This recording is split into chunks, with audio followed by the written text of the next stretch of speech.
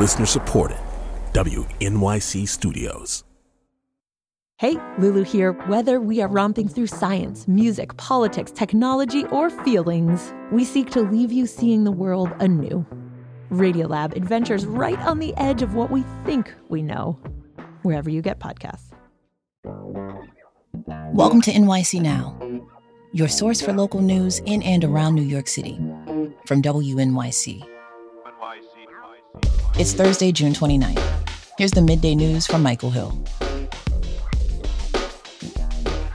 On WNYC in New York, 2 Clifton, New Jersey firefighters were rescued after their boat went over a waterfall and became stuck in the Passaic River. They were helping 3 people stuck in 2 boats on the river yesterday afternoon when their own boat plunged over the falls. A state police helicopter crew arrived, rappelled a rescuer 100 feet down to bring them to safety. More than 24 city council members in New York and advocates are calling on Mayor Adams to increase the budget for the Fares program. It gives half-price Metro cards to low-income New Yorkers. They want the mayor to add more than $60 million to the program, and they're calling on him to change its income restrictions so more people would qualify. Caitlin Pierce is deputy director at Riders Alliance. The city's in an affordability crisis, and I think everyone knows that it's time to give people cuts in terms of costs when we can and where we can. A spokesperson for Mayor Adams says he's still evaluating the proposal. Alternate side parking suspended today and tomorrow, but still pay the meters. The air quality is getting slightly better again. It's now in the high end of the moderate range. New York City is usually moderate most days during the summer. 78 and partly cloudy right now. Widespread haze today, mostly sunny and 85. Widespread haze again tonight, down to near 70 for a low. And then tomorrow, mostly sunny and 85 for a high.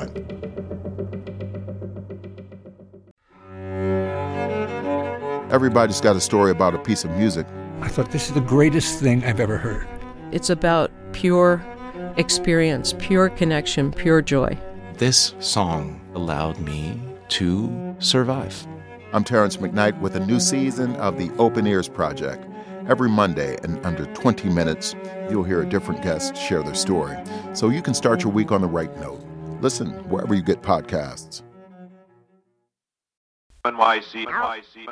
On WNYC. I'm Sean Carlson. New York City's budget is officially due on Saturday. Mayor Eric Adams and the City Council are trying to reach a deal on a more than $107 billion spending plan that is poised to be the largest in history. Here to break down the discussions and talk about what's at stake is WNYC's Elizabeth Kim. She covers City Hall for the People in Power team. Hello, Liz. Hi, Sean. Okay, let's start with the size of this very yummy budget pie. $107 billion was the starting point of negotiations. That is $6 billion more than the budget last year. Now, I think most people, including myself, would think, well, more money would make negotiations easier, right? But that has not been the case, has it? No, it hasn't. Now, last year's negotiations were relatively smooth. It was the mayor's first year in office. You also had a council with a lot of new and, to be frank, inexperienced members. You may remember that the council got heavily criticized for allowing the mayor's office to make cuts on schools. They, in fact, had to publicly apologize for approving them. But this year, the gloves are off. The negotiations have been contentious from the start, in large part because the mayor started out the budget process by ordering cuts.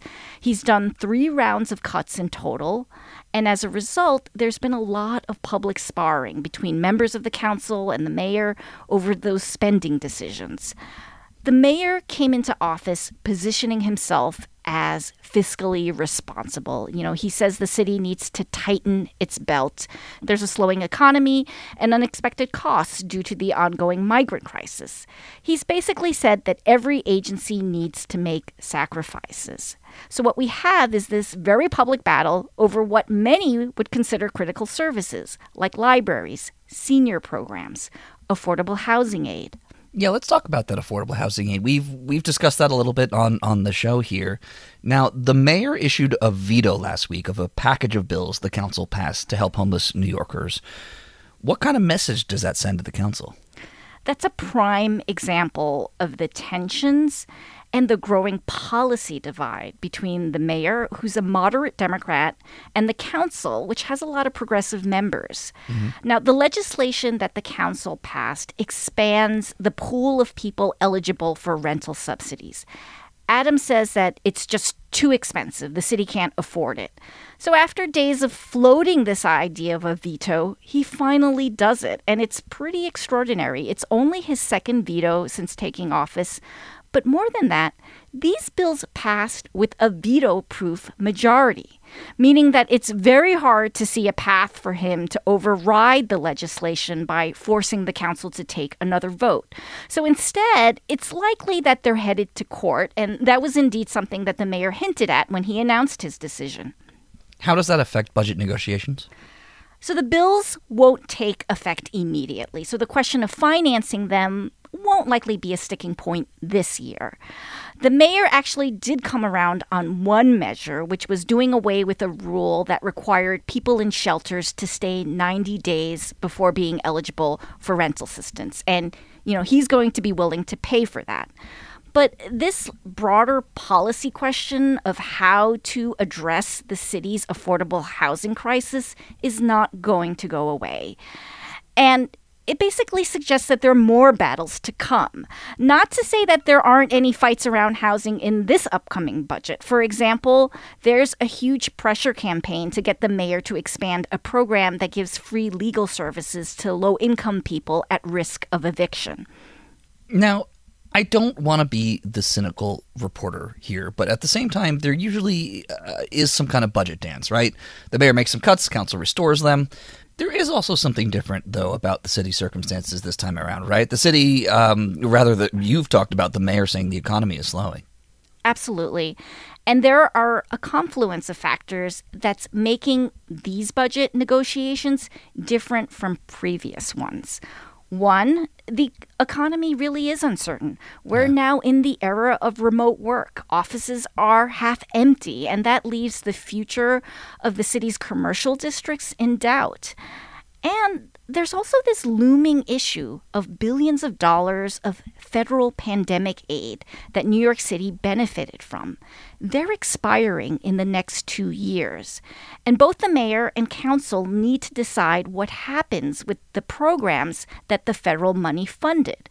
Popular programs like universal pre-K and summer school. Now, this is a problem that doesn't have to be solved in this upcoming budget. But lawmakers will have to confront it next year, and that has been one of the underlying tensions of budget talks. That's WNYC's Elizabeth Kim, who will continue to closely watch the budget talks as we near the deadline on Saturday. Liz, thanks for joining us as always. Thanks, Sean. Thanks for listening. This is NYC Now from WNYC. Be sure to catch us every weekday, 3 times a day, for your top news headlines and occasional deep dives. And subscribe wherever you get your podcasts. More this evening.